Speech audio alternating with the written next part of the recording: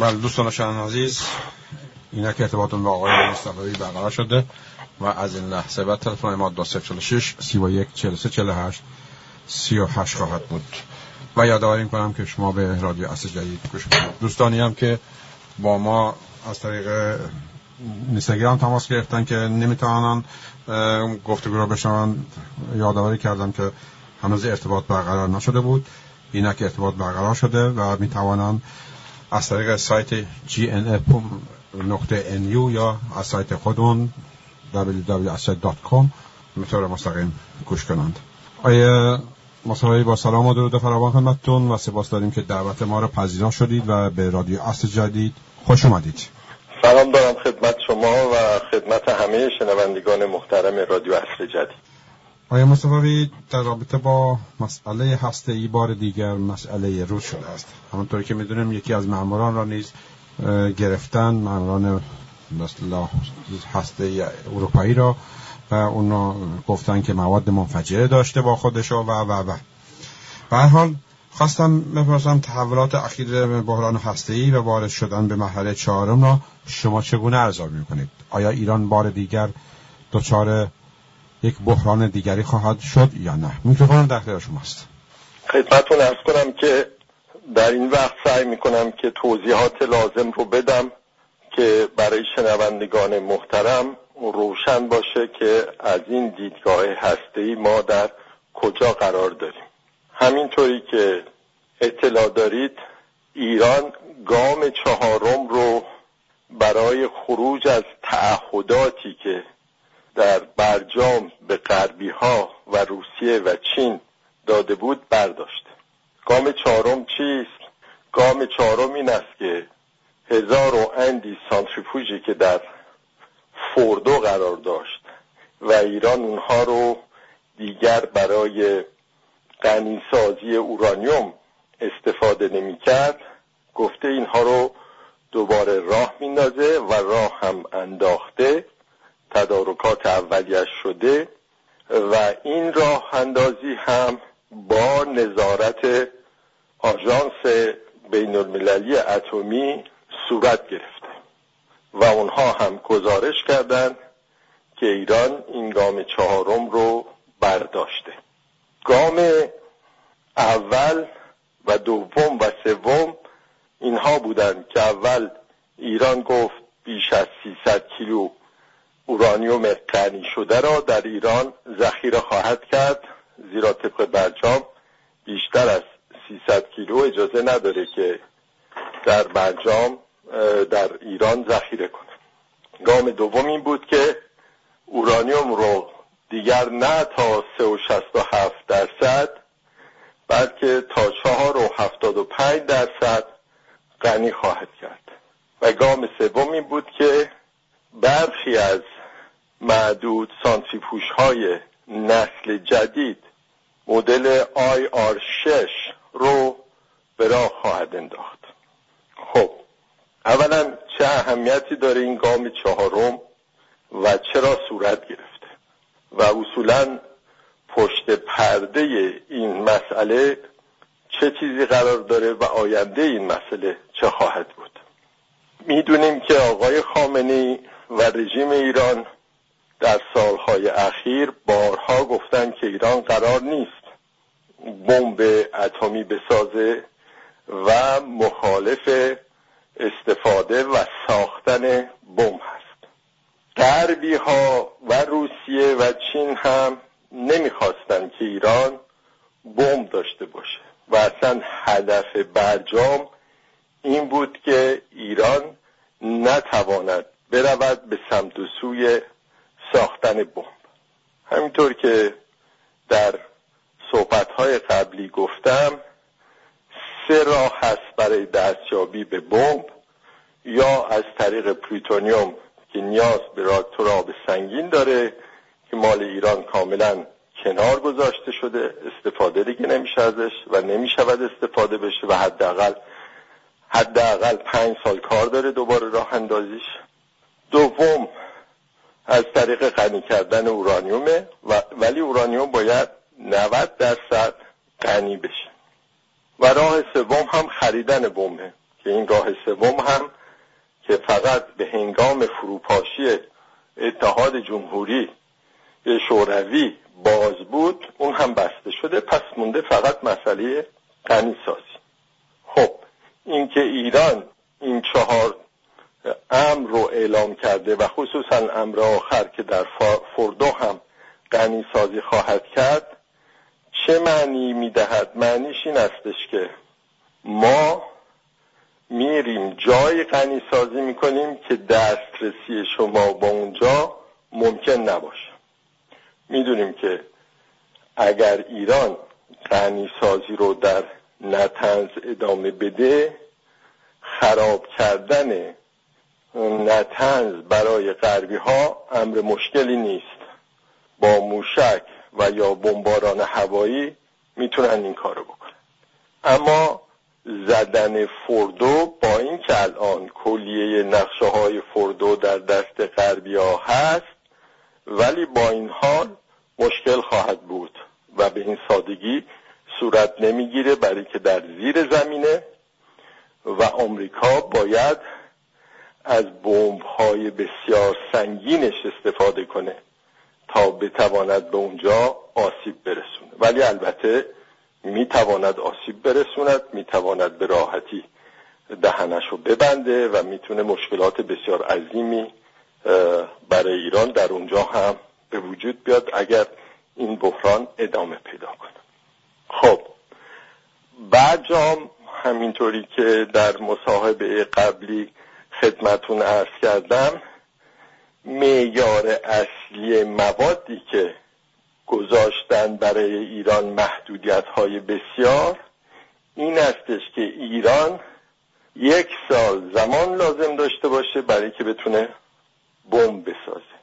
یعنی اگر یک دفعه خواست تصمیم گرفت بمب بسازه، غربی ها 1 سال وقت داشته باشن و بتونن به این امر برخورد کنن و البته برخورد یعنی مسلماً اینجا میشه دیگه برخورد نظامی. خب آیا راه انداختن فردو این مدت زمان 1 سال رو و سانتریفیوژ های دیگه‌ای که راه انداختن کم میکنه؟ پاسخ این سوال یک پاسخی است که از محاسباتی که شده و جواب اینه که حدوداً تأثیر چندانی نخواهد داشت. یعنی تا الانی که ما با هم صحبت میکنیم مقداری کمتر از 1 سال، ولی حدوداً بیش از 11 ماه ایران نیاز داره که بتواند مواد لازم برای بمب اتمی رو به دست بیاره. ببینید مواد لازم برای بمب اتمی هم یک چیز است، خود ساختن بمب یک چیز دیگه است و فرستادن بمب به کجا که معلوم نیست کجاست یک مسئله سوم است. خب پس از این نظر غربی ها نگرانی زیادی ندارن، ولی انتخاب فردو این اهمیت رو حداقل در افکار عمومی دنیا دارد که این ترس رو برمیانگیزه که واقعا بردن و غنی کردن در اونجا این معنی رو داره که ایران میخواد بره به سمت سوی بمب ساختن. خب ایران پس در یک تناقض بزرگ قرار داره، برای اینکه خودش میدونه، تمام دنیا هم میدونن، تمام کارشناسهای غرب و شرق میدونن که این غنیسازی استفاده در امر صنعت هسته‌ای ندارد. پس به تنها کاری که میاد برای ساختن بمب. از طرف دیگه ایران گفته ما بمب نمیخواهیم بسازیم و ما این رو حرام میدونیم. خب پس برای چی این کار رو انجام میده؟ اینجاست که باید بخشی از گفته های آقای روحانی رو من یادآور بشم و اون این که الان مذاکرات شدیدی بین ایران و غربی ها داره صورت میگیره.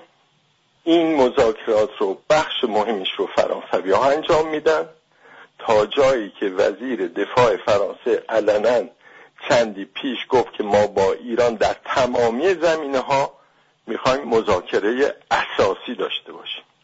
تمامی زمینه‌ها یعنی فقط هسته‌ای نیست. ما میخوایم مشکلات رو کلاً حل بکنیم. خب از جای دیگه باید توجه داشت که در عراق و در لبنان با توجه به حرکت مردم اونجا به اصطلاح اقتدار آقای خامنه‌ای زیر علامت سوال رفته و غربی ها خوشحالن از این اتفاق در اونجا، برای اینکه دیگه رژیم ایران در این مذاکرات نمیتواند از به اصطلاح موضع اقتدار با اینها صحبت بکنه. خب بس این امر و رفت گام چهارم در اصل یک کارتی است در این مذاکرات. کارتی است که زمانی که در صحنه لبنان و عراق کارت‌های رژیم جمهوری اسلامی رو شده، اکنون جمهوری اسلامی برای مذاکره و چونه زدن بر غربی‌ها از کارت فوردو استفاده می‌کند. و خود آقای روحانی در همین مصاحبه گفته که این تصمیم خواهند گفت تحریک آمیز است، ولی البته این تصمیم مانند 3 تصمیم قبلی قابل برگشته. این همیشون اضافه کرده.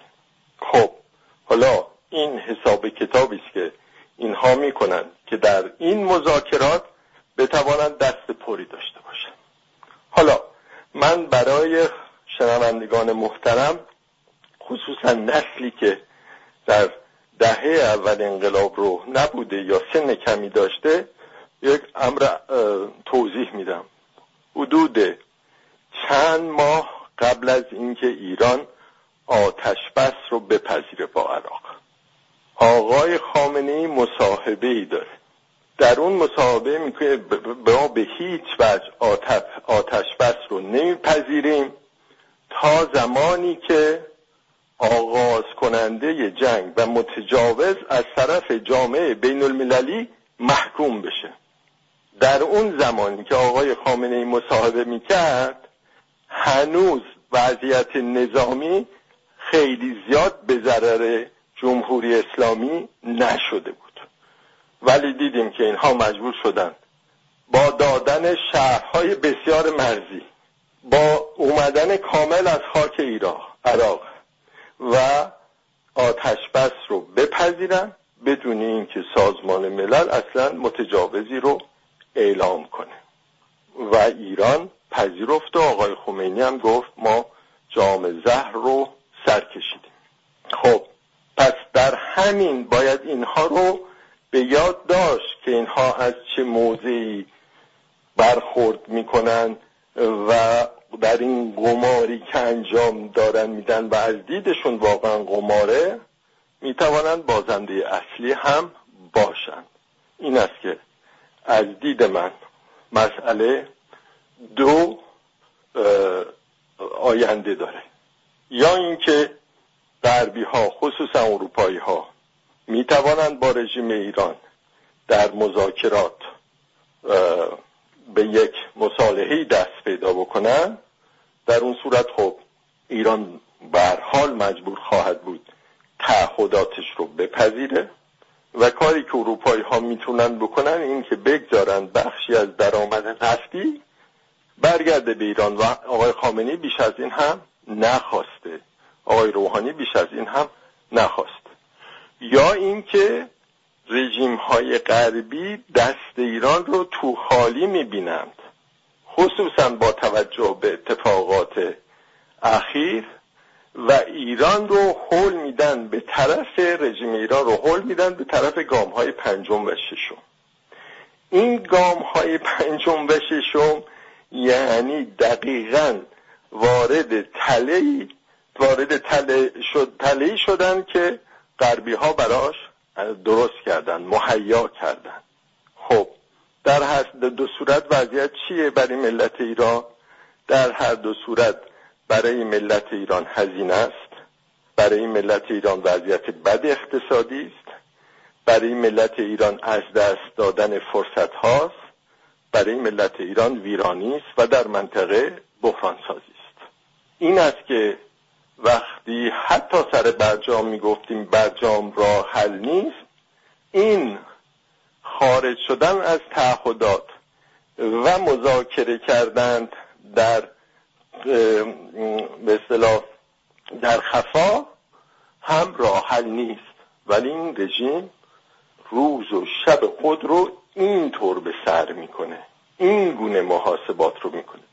اگر این گونه محاسبات رو نمیکرد که این بلاهای عظیم در این 40 سال به روی کشور ما نمی اومد، از اون گروگانگیری، از اون جنگ این اتمی و این برخوردهایی که در منطقه داره صورت میگیره.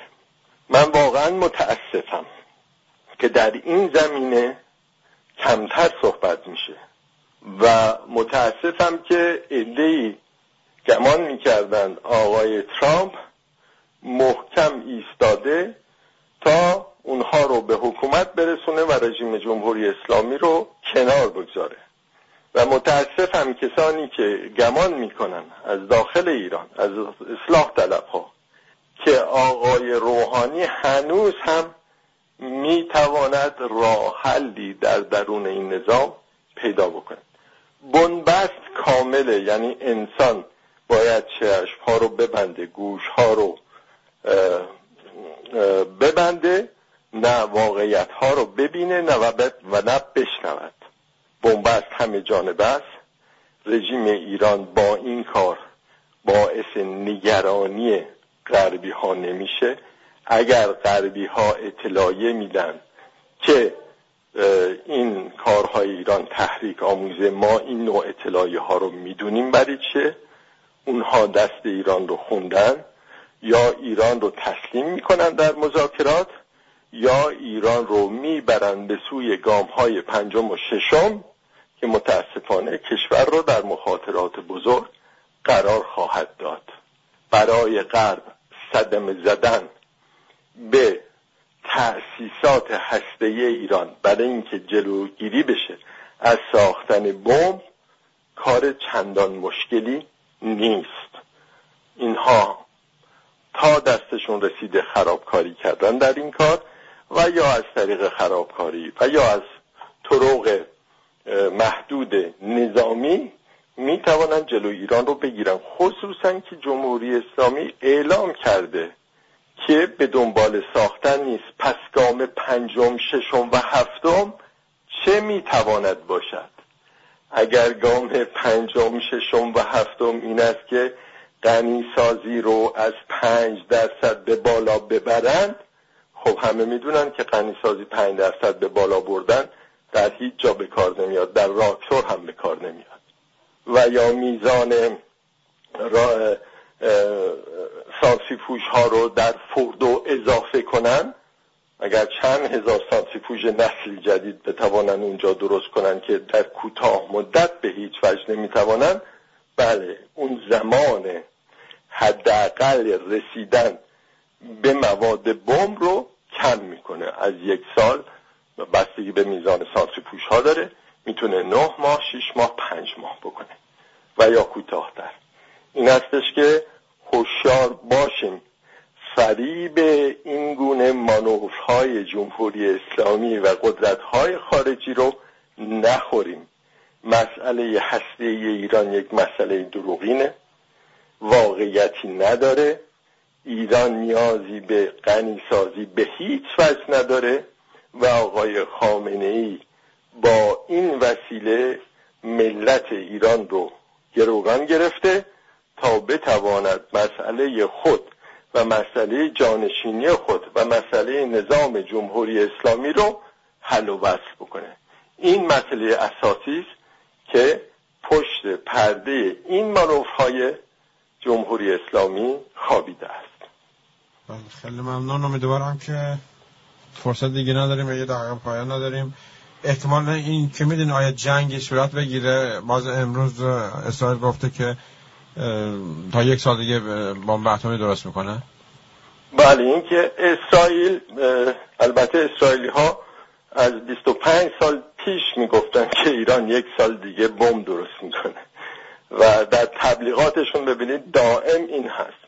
هدف اسرائیل هم این هستش که از ایران این لولو رو نگه داره که بتواند به هدفی که میخواسته برسه، یعنی حذف فلسطینی ها، دوستی با عربستان سعودی، و اکنون اسرائیل به این دو هدف خود در منطقه رسیده و رسیدن به این دو هدف هم با استفاده از نظام جمهوری اسلامی بوده و حرکت هایی که نظام جمهوری اسلامی میکنه. اسرائیل به خوبی میدونه که ایران این توانایی رو در کوتاه مدت نداره، ولی خب این گونه مسائل رو تکرار میکنه برای که فشار هرچه بیشتری به جمهوری اسلامی بیاره و در ضمن جمهوری اسلامی هم به عنوان یک به اصطلاح غول بزرگ و ترسناک در جهان بشناساند تا بتواند از حضور این غول استفاده خود رو بکنه، چنانکه در این سالها کرده.